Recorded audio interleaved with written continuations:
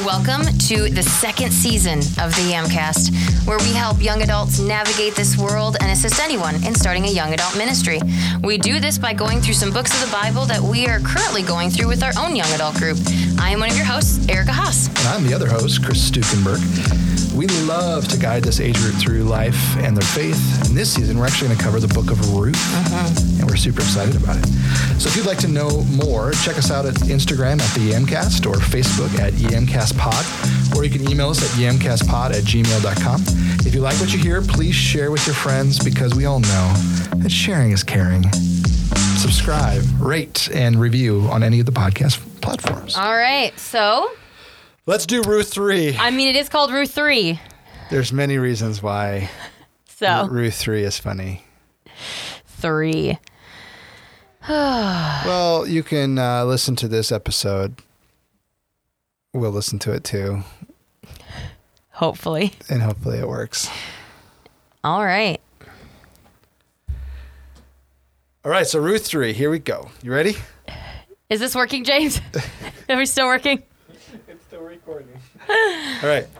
Ruth 3, here we go. Here's the basic storyline. Now, in order to do the basic storyline this time, we thought we would go through basically a brief review of what's happened so far.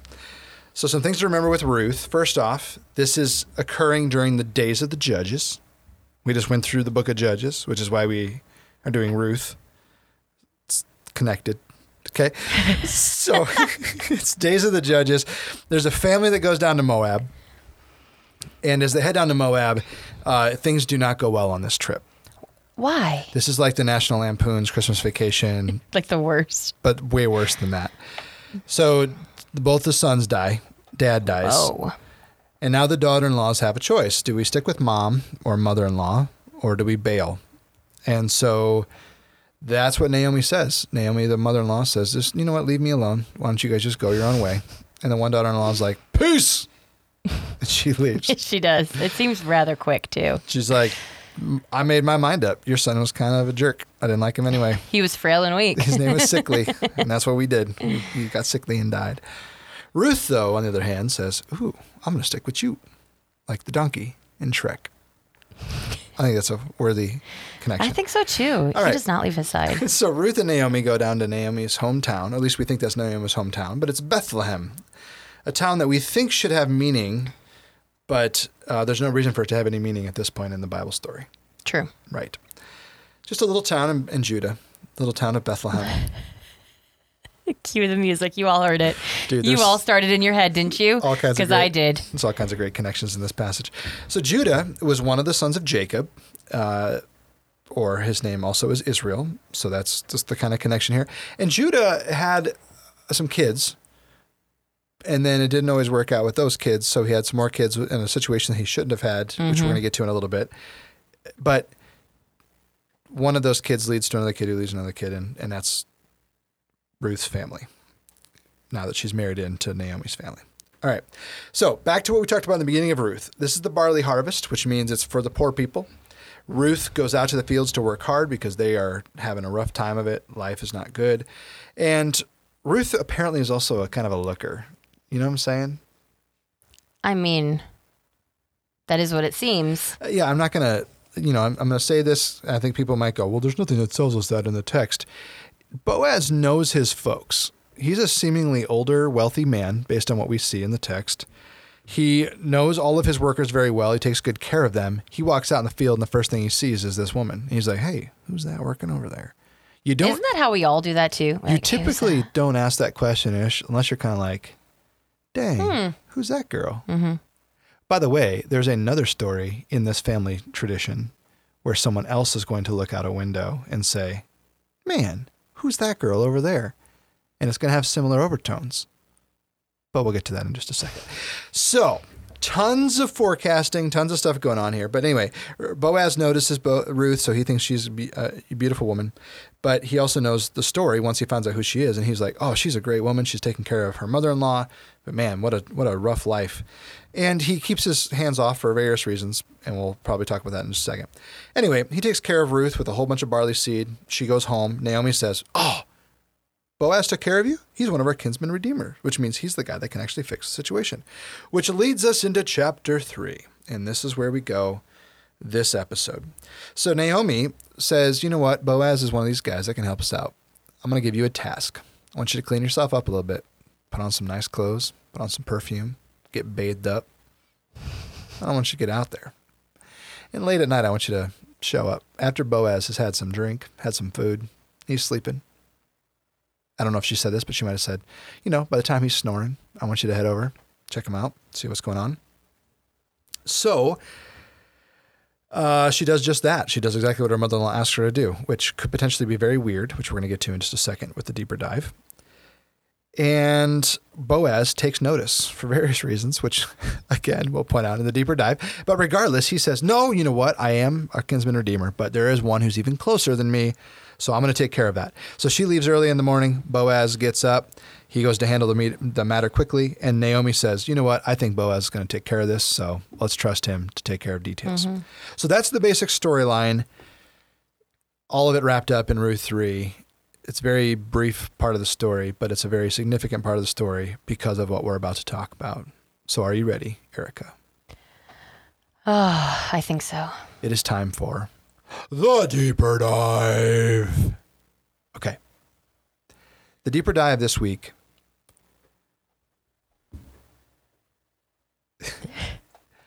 That pause is because if you have kids, first of all, if you're listening to this podcast with your children around, I love you, but some of the things we talk about, I would maybe question your judgment of letting your children listen to it. There are times where my children listen to it, and my children are a little older, and I say, hey, we should probably skip that part of the podcast. Now, it's not because we don't love talking to kids, but this podcast is directed more toward young adults, college students, that whole age range. So if we're aiming it to that, we're going to talk on things that maybe we shouldn't always talk about with younger kids. And the deeper dive of the basic storyline for Ruth 3 absolutely is not kid-friendly. Yep. So for this next little bit, shoo your kids out of the room or go to another room and listen to this part. Just make sure your kids are properly supervised as you walk away. And with all of these details, I've now given you enough time to let people make their decisions. If you still haven't made a decision as to whether you're going to let your children listen to this or not, then you need to push pause, go pray, and then come back, push unpause, and then make your decision as to what you're going to do. But here's the thing. I've now dragged this out as long as I possibly can. This is not kid-friendly. Is that clear? Alert. I think we're clear, right? Mm-hmm. I like the kid alert. Mm-hmm. That wasn't exactly how you were doing it earlier, though. No. Why don't we do that one more time, the way you were doing it earlier? I don't know if I can. What'd I do? Kid alert. Yeah. Yeah. Sounds a little bit like a cat stuck outside trying to figure out how to get in the house. Mm-hmm. Okay. So the deeper dive for this story, you might be thinking, why is this so not kid-friendly? It seemed pretty straightforward. There's a lot of reasons why the details given to us in Ruth 3 are not straightforward, but we have to dive a little bit. One might say deeper to find the details. So there's going to be 4 things that we're going to do, that we're going to dive some data or mine some data. And I'm going to run through those really quickly. And then I'm going to go through 4 reasons why that data is satisfactory. However, another way you could look at it. And then at the end of that, we'll kind of talk it through. Okay, so that's kind of where we're going to head. So the first part of the data mining is this. We need to remember that the story of Moab, and we've talked about this in Judges, and we kind of briefly talked about it in Ruth 1. Moab is not the best country because of how it started. Remember? Yeah. So Lot, Abraham's nephew, has the whole situation with Sodom and Gomorrah, and as they run out to the cave, Lot's daughters decide, since the family line can't continue because our dad's freaking out about the end of the world as we know it, way before COVID, by the way. Anyway, they decide to get him drunk and sleep with their father, and they both get pregnant. And the oldest daughter has a baby and names him Moab. The second daughter has a baby, names him Ben-Ami, which becomes the people of the Ammonites. Okay? So Moab started with a little bit of a sketchy situation. So if you're reading this story and I get into the data that I'm about to dive into with you, you might go, oh, shoot, this is not good. That's the first part of the data. Second part of the data is this. There are 4 women mentioned in Matthew 1. We have briefly mentioned this, but I want to talk a little more explicitly about it. Ruth is one of the 4 that are mentioned. The other 3 that are mentioned are Tamar, Bathsheba, and Rahab. And as I say those names, hopefully you've been with us a little bit and you go, I don't think those are the best names to have in a genealogy, which you're absolutely right. And so let me point out a couple things. First off, Tamar and Bathsheba both end up getting in the genealogy due to some type of seduction or some type of sexual situation that should not be happening. You might say scandalous, right? Tamar she's not able to have a baby with her husband because he dies. Second brother, he dies. The third one, they don't even marry him off because they're afraid of Tamar's reputation. So Tamar describes herself as a shrine prostitute, sleeps with her father-in-law. Judah ends up having twins through Tamar. That's not a great story to start. And that's the Judah family line. That's part of where this comes from. The second person in the genealogy that gets there from sexual issues is Bathsheba. And we all know the story about that. It's almost as if I mentioned it just a little bit ago in the podcast. Oh, and by the way, I did. When I was talking about someone seeing somebody and saying, hey, she's beautiful. She should come on up here. So Boaz notices Ruth. There's kind of some kind of connection here that you should almost be reading like, oh, that reminds me of David looking at Bathsheba going, hey, who's that down there? Okay, so that's both of those women get in the genealogy due to some sexual situations that should not have happened. The third person in the genealogy, Rahab, that we're talking about here, remember there's 4, so Tamar, Bathsheba, Rahab, and Ruth. Rahab is a prostitute at the time that they find her. So she's in Jericho, but we don't have any record of her staying as a prostitute after she decides to follow Yahweh. Okay? So I'm not going to say that Rahab gets in because of some type of sexual situation, but she definitely has a sexual past that should cause us to go, oh. So if all of the women in Jesus' genealogy, Tamar, that's a bad sexual situation. Bathsheba, that's a bad sexual situation. Rahab comes from a bad sexual situation.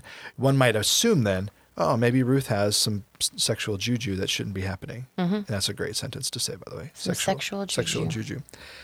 So that's data part number 2. Data part number 3 is the word uncovered feet could literally mean to uncover the feet. But one has to dive a little deeper in the etymology of the word and realize, oh, maybe there's a little more going on there.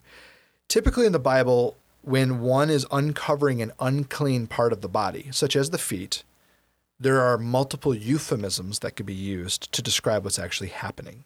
So for example, at one point in the Bible, David is running from Saul. He finds Saul in a cave with David's garments around his ankles. That's one way to translate that passage. And you might go, oh, he's covering his feet. Well, what does that mean? It means he's using the restroom in a number 2 sense. You know? So one might say, oh, well, that's a euphemism. Later on, Elijah says something about Baal, the god. He says, oh, maybe he is busy. Maybe his feet are covered. Or maybe he is involved in something he shouldn't be, meaning maybe his feet are uncovered, which if your feet are uncovered, one way to describe that would be, since the unclean part of your body is uncovered, then that means all parts of your body are uncovered. So that includes your genitalia and other things. And actually in the worship of Baal, the belief was that since Baal was the fertility god, meaning he brought the rains for the crops, one of the aspects of Baal that's kind of unnerving is the ways that the rains would fall every year was that Baal would begin to sleep with his wife, Asherah, and she would run away from him before he had finished his business, and that the spray that came out of him was what caused the rain. Very uncomfortable, very, very weird. But when someone says to uncover one's feet, that's all connected to this. The other Bible passage that deals with uncovering the feet that's very weird is Moses is running away from God. His sons are not circumcised, so the angel of the Lord appears, is going to kill Moses off, and we're all like, what is going on? And overruns Moses' wife, Zipporah. She cuts off her son's foreskin and touches it to her husband's feet. And at first glance, we're like, that's weird. Why is she touching the foreskin to the feet? I'm going to get even weirder with you. If his feet are uncovered, she might have actually touched the foreskin to his actual genitalia. That's weird. And what she says is, you are a bridegroom of blood. That's tough to say really fast. You're a bridegroom of blood. Meaning, I cut off this part of my son because you told me to do it and I didn't do it. Now I've taken care of business, but you're a bridegroom of blood. I can't believe you made me do this to my son. But the phrase that's used there is that she touches it to Moses' feet. And almost every scholar believes that when you read touching to feet or uncovering feet, it really means to uncover the genitalia. So Often in the Bible, when it says something about this, there's a euphemism behind it. So when it says that Ruth showed up to Boaz's side and uncovers his feet, which we're going to read in just a second, you might go, oh boy, that's kind of a weird situation. That should not be happening. So there's the third piece of data that we need to talk about. The fourth piece of data is that prostitutes, especially during harvest time, especially during the barley harvest, wink, wink, poor people looking for jobs, looking for money. Women would get all dressed up and they would put on fancy perfume and they would go out to the fields because their husbands, all the women's husbands are out in the fields watching their harvest. They are sleeping next to a bunch of barley, trying to protect what they have. And so the women would go out to them in the fields because the wives weren't around. They would offer sex, they would get paid, and everybody would be happy. That was kind of the idea. So when you're reading Ruth 3 and you see the storyline and you go, Naomi has this plan. Ruth then goes through with it. Ruth gets cleaned up. She puts perfume on. She goes out. She meets up with Boaz in the middle of the night. She uncovers his feet. She lays at his feet, and Boaz is startled. You should be like, oh, okay, what's going on in this story? Something seems amiss. Yeah. So the four data points that I just pointed out are like the thing that makes a lot of scholars believe that what Ruth does in the middle of the night is really scandalous. Those four major data points are kind of the big things that people go, I think something kind of weird happened here, okay? However, and here's the kind of argument that I would give against those four data points. Number one, I know that Tamar and Bathsheba and Rahab are all kind of like, oh, I don't know about this. But there is nothing telling us that Ruth and Naomi are anything but upstanding women. Yeah. Up to this point, everyone who's talked to them has said, you are upstanding, you are phenomenal, you are great, you are all these. They wouldn't use those phrases if these women have a bit of a reputation. Yeah. It also wouldn't be said of them later on if they were a little bit unsavory people. They wouldn't have had that reputation. So you're going, okay, so maybe that's something, but that's only one of the data points, Chris, that you're touching on. There's a whole lot more going on. Number two, the idea of washing and putting on perfume doesn't only mean a prostitution thing. It also could be that the end of your mourning period, meaning that you are in mourning for someone dying. Tell me, Erica, really quickly, does Ruth have anyone in her family who has recently passed away? Chris, she has a couple, actually. Ding, ding, ding, ding, ding. She has lost her husband. She's lost her brother-in-law, and she's lost her father-in-law. This is going great. Okay. She's got a lot of mourning to do. Yeah, so she could be in a period of mourning, and what Ruth might be being told by Naomi is not go be like a prostitute. What she might be saying is, there's a chance that Boaz hasn't noticed you because you are still in your clothes of mourning and you're still acting this way. Go get washed up, put some perfume on, show him that you're ready to be out there. It's time to get going again. And she listens to that and she does that, which means she's done mourning, which why wouldn't she be done mourning? It's time to move on, time to get on with life and get going there. Number three, the third part of data that we need to discuss is this uncovered feet idea. I'm going to go with it. I do think that what it's talking about here is that Ruth actually pulls up Boaz's outfit and uncovers his genitalia. And we as a culture go, oh, I know what that means, because we're weird and we are overly sexualized. But in an ancient world, there's something that marks the Jews that doesn't mark every other people group in the entire world. Now, there's some other groups that practice circumcision, but one of the things that makes the Jews different is they are circumcised. There is no other way to know that one is circumcised besides that part of their body being uncovered. So you could almost make the case, and I think this is a fairly strong way of looking at the story, that uncovering one's feet doesn't necessarily mean a sexual thing.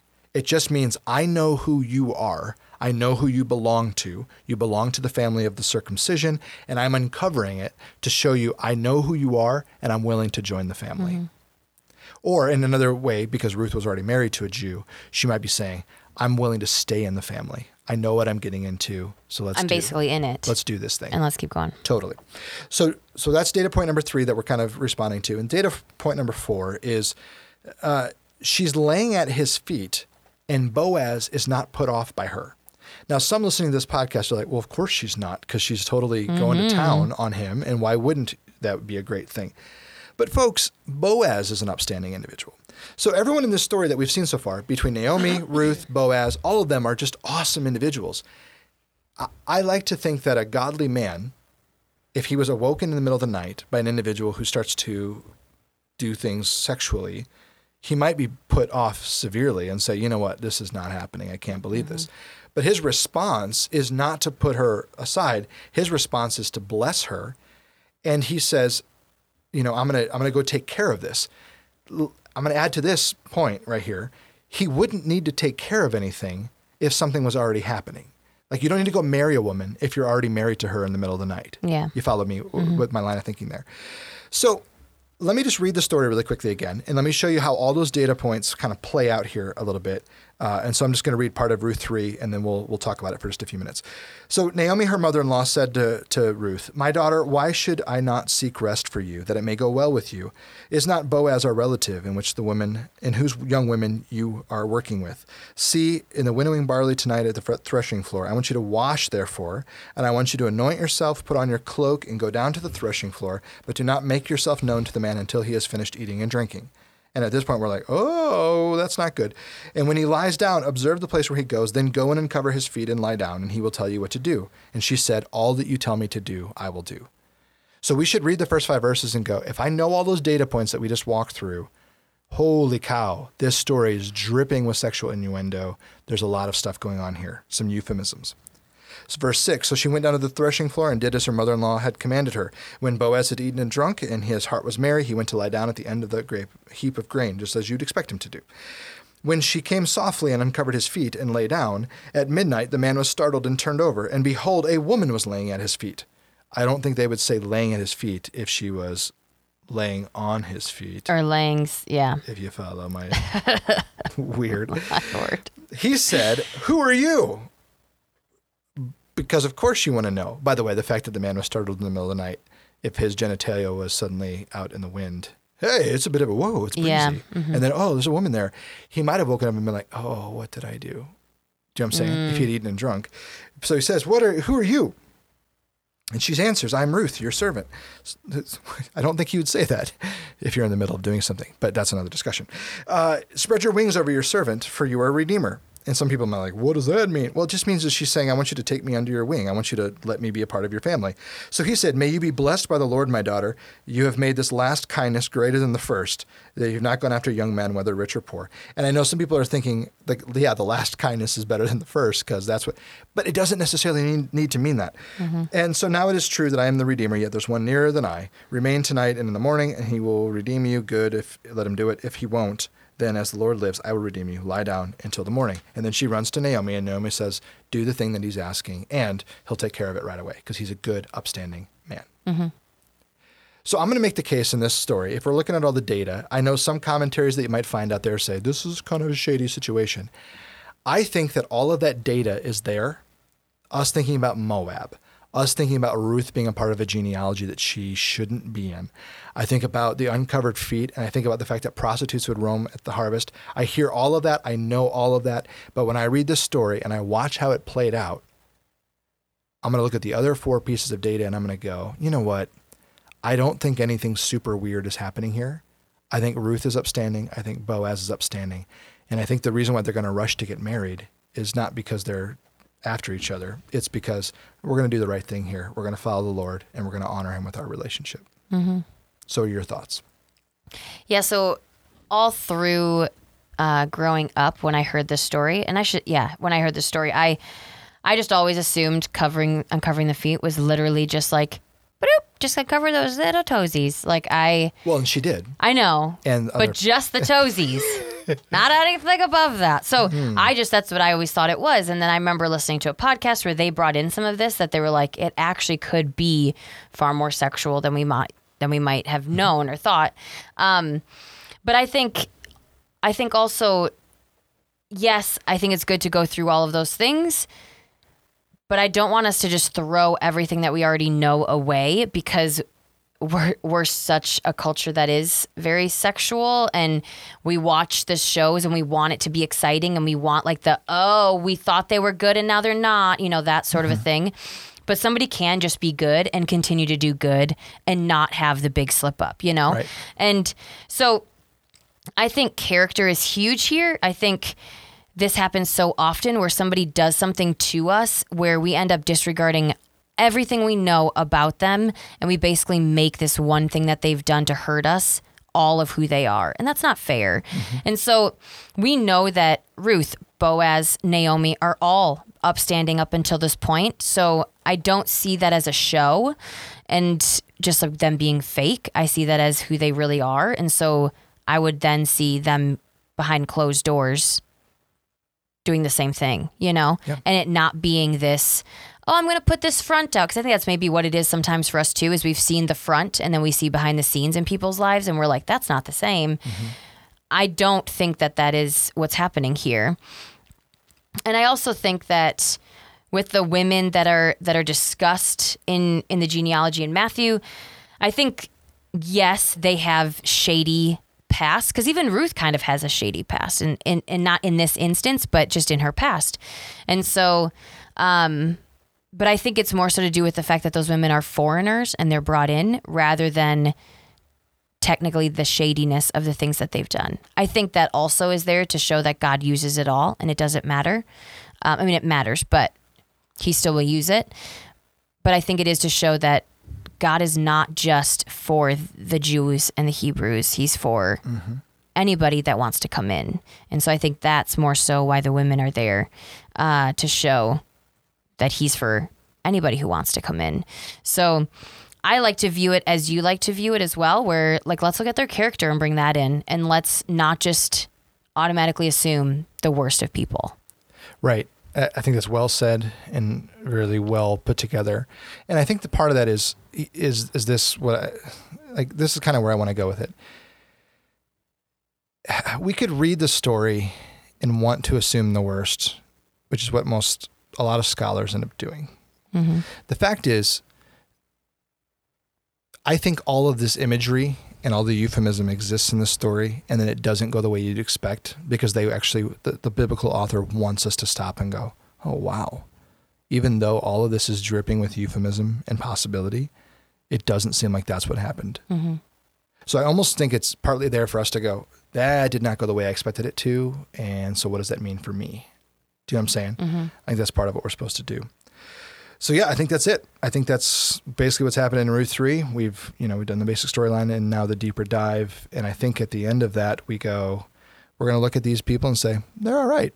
They are. Because even Boaz, like the last chapter was saying, don't work with those guys because I don't trust them. So then why in the world would he take advantage of her the next day? Yeah. It just doesn't make any sense. Yeah.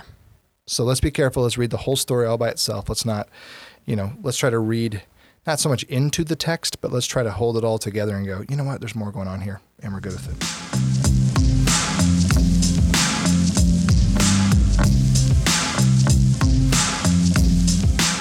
So Erica, what do you think about let's get practical?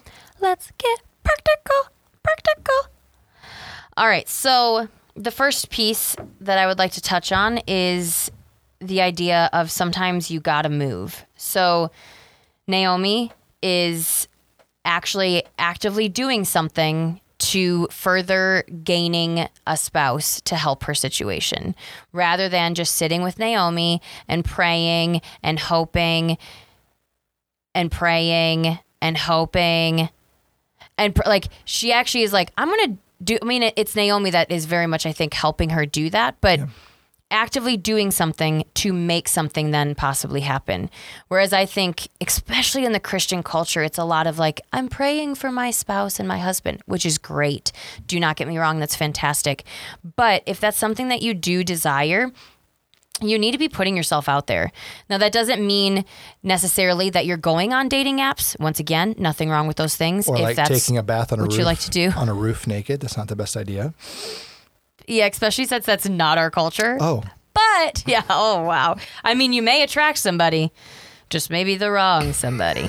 But that just means, like, getting out of your house, right? Like, that means getting involved in things that you're passionate about. That means doing something, not just praying, maybe going to work, and then sitting in your house and hoping that God will deliver them.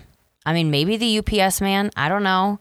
But, like, that's quite a lot of hoping instead of getting, like, get around people so that they can, like Boaz did, notice you. Right. You know? Lord, I keep praying for you to bring me a spouse. Oh, and I ordered from Amazon 10,000 times. So that's why me and the UPS driver got together. Thanks. Thanks. Probably a different way to look at life. Maybe we shouldn't do that. You know, and I think part of it too is you want to find people that are matching up with where you're trying to go. How else do you figure that out without actually spending time with them? And how else do you spend time with someone besides going out? Yeah. Pull from a friend group, go spend time with them and realize, oh, wow, we are connecting. We totally are on the same trajectory with what we want to do for Jesus. That's a way better way to live life than, you know, just kind of doing our own thing. I mean, yeah, when you want a job, you don't just sit there praying and hoping for one. You actually like put out some applications, let people know what you're looking for, like that sort of a thing, rather than just sitting and being a hermit. That's not going to. There's a ton of stories that we could come up with that describe what it looks like to act like nothing's happening for you, but you haven't done anything. You know, I don't have a job. Have you applied? No, but yeah. But like, I still don't have a job. It's like there's an old preacher story of a guy that's floating in the water by an island. You know, he got in a shipwreck and he's, you know, not close enough to the island to get there. So he's out there and he's just like, Lord, bring me some help. And all of a sudden a cruise ship comes by and the cruise ship's like, you know, ahoy. That's what they say. And the guy goes, yeah. And they're like, do you need help? Yeah. Great. Well, we'll send you a life raft and get you on board. And he's like, no, I'm going to wait for God to do it. It's all good. It's like this thing where we don't notice the circumstances right in front of us and we just expect God to do something that it's not really how it works. Yeah, when it doesn't happen how we think it's going to happen. You can't find a spouse if you never meet anyone. Yeah, it's very true. So that's the first one. Sometimes you got to move and do something. The next one is, so one thing that you probably did when you were reading it, but Boaz, when he talks to Ruth, he's like, thank you for not going for a young, rich, or poor man. And I'm just like, oh, Boaz. That's like a place I'm guessing of vulnerability for him and him being like, this was really hard for me. Oh, thank you, young lady, for not picking somebody young. Do you think he's that old? I'm so old. But I just was like, wow, I can like relate with that. Where I was just like, man, that's so great that he's, vulnerable enough to be like, thank you for choosing me, even though I'm older. I appreciate it. I'm not a spring chicken. Is that what they say? I appreciate you for not going out to my grandson. So I don't know if there's anybody else that relates to that, but I definitely did. So the last one was, it kind of goes a little bit against what I talked about for the first one, but I really think it just follows the first one. Once you've moved, sometimes you need to, as Naomi says, wait until you learn how the matter turns out. And I just love that because we get in our heads and we start going down all the different paths we think that it could go, or we just are out there way too much almost. And sometimes it's like, just do a little and then see what ends up coming of it, and then do a little bit more if you need to and see what comes of it. And this isn't always talking about a spouse either. This is just in life when you're kind of wondering what to do, like do something and then wait and see how it pans out. I found this one verse to be extremely helpful when I got back from Haiti a few years ago. I worked there for the summer and I had actually quit my job before that. And when I got home, I kind of expected everything to just fall into my lap, and it did not. And so I did a Ruth study, and this verse of just like, you did what you felt like you needed to do. Now you need to wait and see how it turns out. And so that for me was just, I moved and now I just need to wait. And so I really resonated with that. And just, in life, sometimes you need to just stop the mind, stop going down all the trails that you think it might pan out to, and just let it be. You did what you're supposed to do, and now just kind of let it be. That's really what proverbial wisdom is.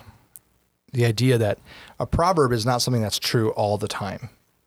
But if you're not doing anything right now, get out there and do something. That's the first part of the proverbial wisdom. The second part of the proverbial wisdom is, and then wait to see how things play out. You can't just do things your way and expect everything to just go awesome. So what do we do? And a lot of times in our culture is we go on a date, or we meet up with imagine a Bible study and everyone's having a great time. And later that night, you're like, sipping a drink as you're talking to this cute boy or girl that you're like, oh man, this is so great. I can totally see us together. And you make the move. Would you ever be willing to, hang out after Bible study for a little bit?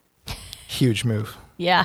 Huge move. Especially because it's over text. And they're like, totally.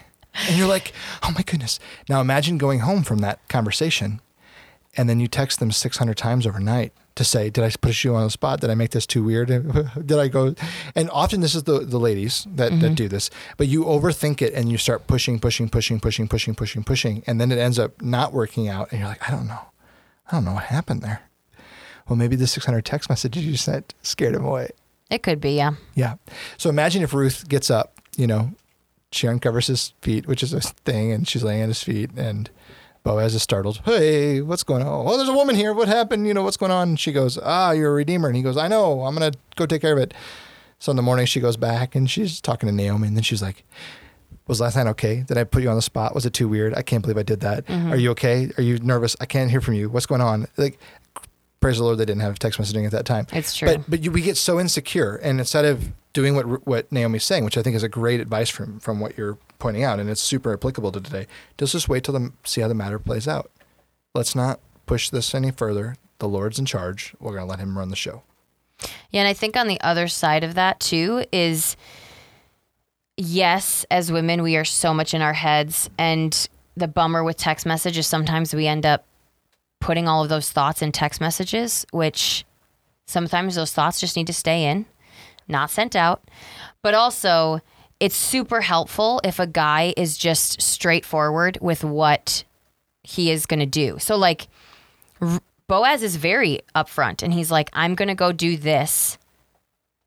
And then he goes and does that thing. Whereas a lot of times I feel like as women, we're left with like, all right, bye. And like, that's it. And then it's like, oh, well, when are we going to talk next? When are we going to see each other? Like, we're left basically in limbo, and that does not help our already overactive minds. So then the texts start. So what would really help us is if guys were just like, I'll call you tomorrow, or we'll set up like whatever. It was just very upfront with what was going to be intended. Yeah, I just feel like that would help our minds immensely. And on both sides of the story, we see that happening. Mm-hmm. Ruth puts her hope in God, and she lets God handle the matter. Yeah. Boaz says, I'm going to take care of this, and he goes and takes care of it. Mm-hmm. Both individuals, and it goes back to the upstanding thing. They actually do what they say they're going to do. There's no games. It's another reason why I think this is a story that's supposed to be read and go, oh, this is pretty cool. Look how God's working.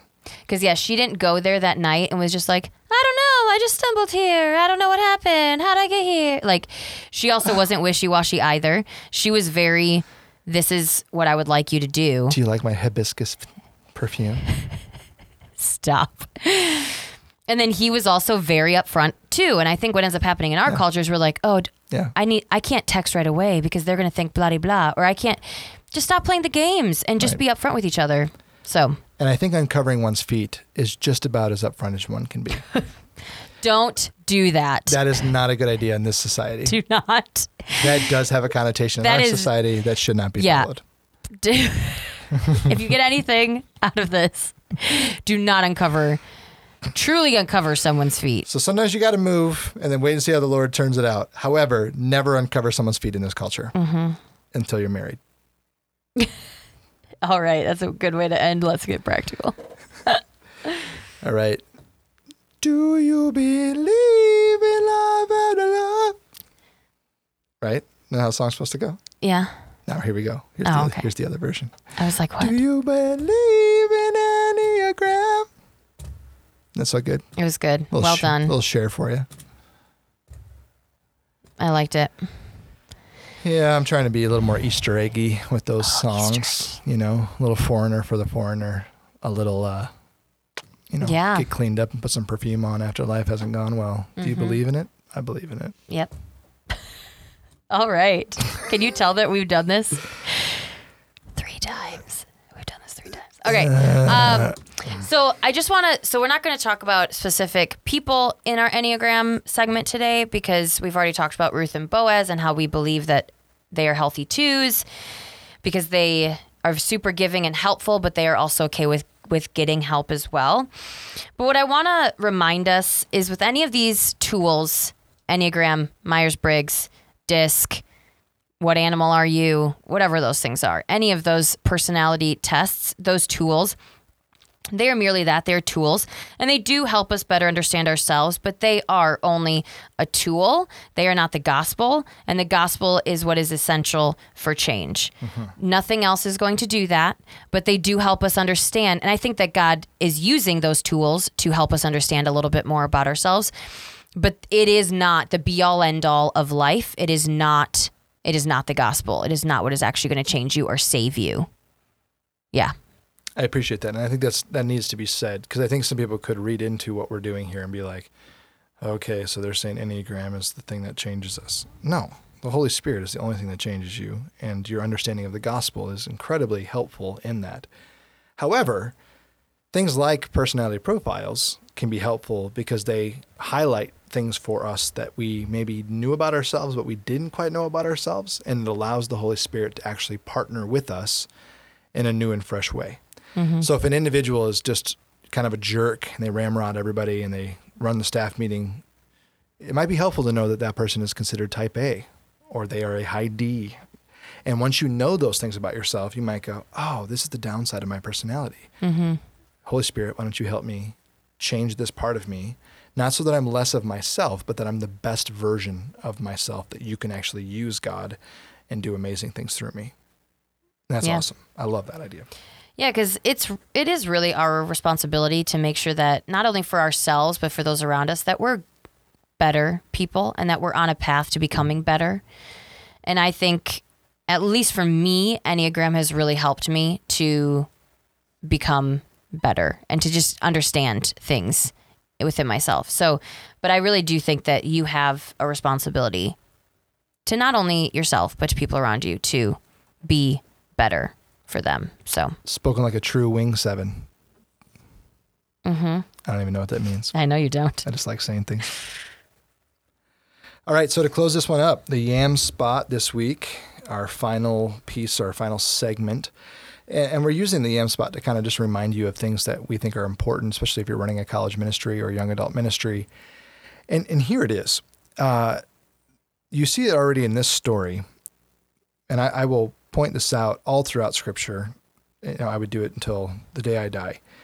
I don't know why, but God desires partnership. If I have friends in the very Reformed tradition who would say humans are completely worthless, and I don't disagree. Humans are trash. We are terrible. I look at how bad we are, and I go, I don't know why God would ever want us. But the fact that God wants to partner with us, we see this with Moses. We see this with Adam and Eve. We see this with David. We see this with the disciples. Like, why does Jesus have 12 disciples if he doesn't want to partner with humanity? Do you know what I'm saying? Yeah. I could go down that whole list here, but God desires partnership, and for whatever reason, he wants partnership with human beings. So what that means is we can't sit and just wait for the person to just show up. It means we've got to jump in with God and let him work with us and use us to serve his purposes. If Ruth had just stayed at home eating ice cream and mourning for her entire life, she would have never met Boaz. Do you know what I'm saying? Like, you can go down the list of all the things here that God is working, but God is working with people who are seeking what God wants to do. So the big question for young adults and college students is, are you actually partnering with him? Or are you just sitting back like going, oh, let's wait for God to do the thing? God is going to do all kinds of things. The big question is, are you going to join him in that thing? Or are you going to sit on the sidelines and wait for him to like nudge you across the sideline? There's a really good chance that God is partnering with you already. You just don't see it. So jump in, partner with him, find out what he wants you to do. So the way that I do that is I spend most of my days asking God, how do you want to use me today? Let your Spirit lead me and guide me. Because as I partner with you, as I let your Spirit lead me, I'm going to do things that you want me to do, which is going to serve your purposes, and it's going to lead people to your kingdom. Not that I'm good, not that I'm capable. In fact, the fact that you asked me to do anything, God, is ridiculous to me. I know who I am, and I don't deserve you. And you can do way better than me. But the fact that you're choosing to partner with me, I'm open. I want you to do what you want to do with me and in me and through me. So that's kind of the closing thought, the big idea. Anything you would add to that? Yeah, I mean, and I feel like this is so true that we're waiting for God to do something, and it's like, he already has. He's already done so much. So I think we need to stop waiting And we, as you kind of said, like we need to start doing, but also just look back and see all what he already has done. And that we don't actually deserve any of it. We don't, like, he doesn't owe us anything. Because I think a lot of it is we want to see that so then we know that he's there and that he's real. He doesn't need to do any of that, you know? And he already has. That's the thing. Like, he already has done all of this stuff. Are you going to believe or are you not going to believe, you know? Mm-hmm. And then once you make that decision, then yes, you need to move forward and start to actually partner, which means whatever you're getting from God, you should be giving to somebody else. A partnership, if you're partnering with somebody else, like that means that you're like the go-between. You're kind of like the messenger, if you will. And so are you actually being that as well? Like being an actual partner and being a messenger? Or is it stopping with you and not actually continuing out to anyone else? And figure out, I mean, as you said, very practically just day to day of what do you want me to do today? I mean, it's also understanding what God has gifted you with and the talents and using those for what his kingdom and for furthering his kingdom. So whatever those talents and things are, figure those out and start using them, seeing where you can use them. And that's another way you can partner. So. Absolutely. That's a good word. All right. Ruth 3 times. Fingers crossed. Please save this one. Because if not, we're not coming back to Ruth 3. It's done. There will be a gaping hole in season 2. Hey, thank you so much for listening to the Yamcast. You can check us out at yamcast.podbean.com or on any other podcasting apps like iTunes. We would love it if you'd leave us a review that is any number between 4.5 and 5 stars. If you have any questions that you'd like us to answer here on the podcast, you can email us at yamcastpod@gmail.com. That is yamcastpod@gmail.com. If you would like more information about us, you can check us out at parkhillschurch.com or on the App Store with the Park Hills Church app. We are also on Instagram, so give us a follow at the Yamcast.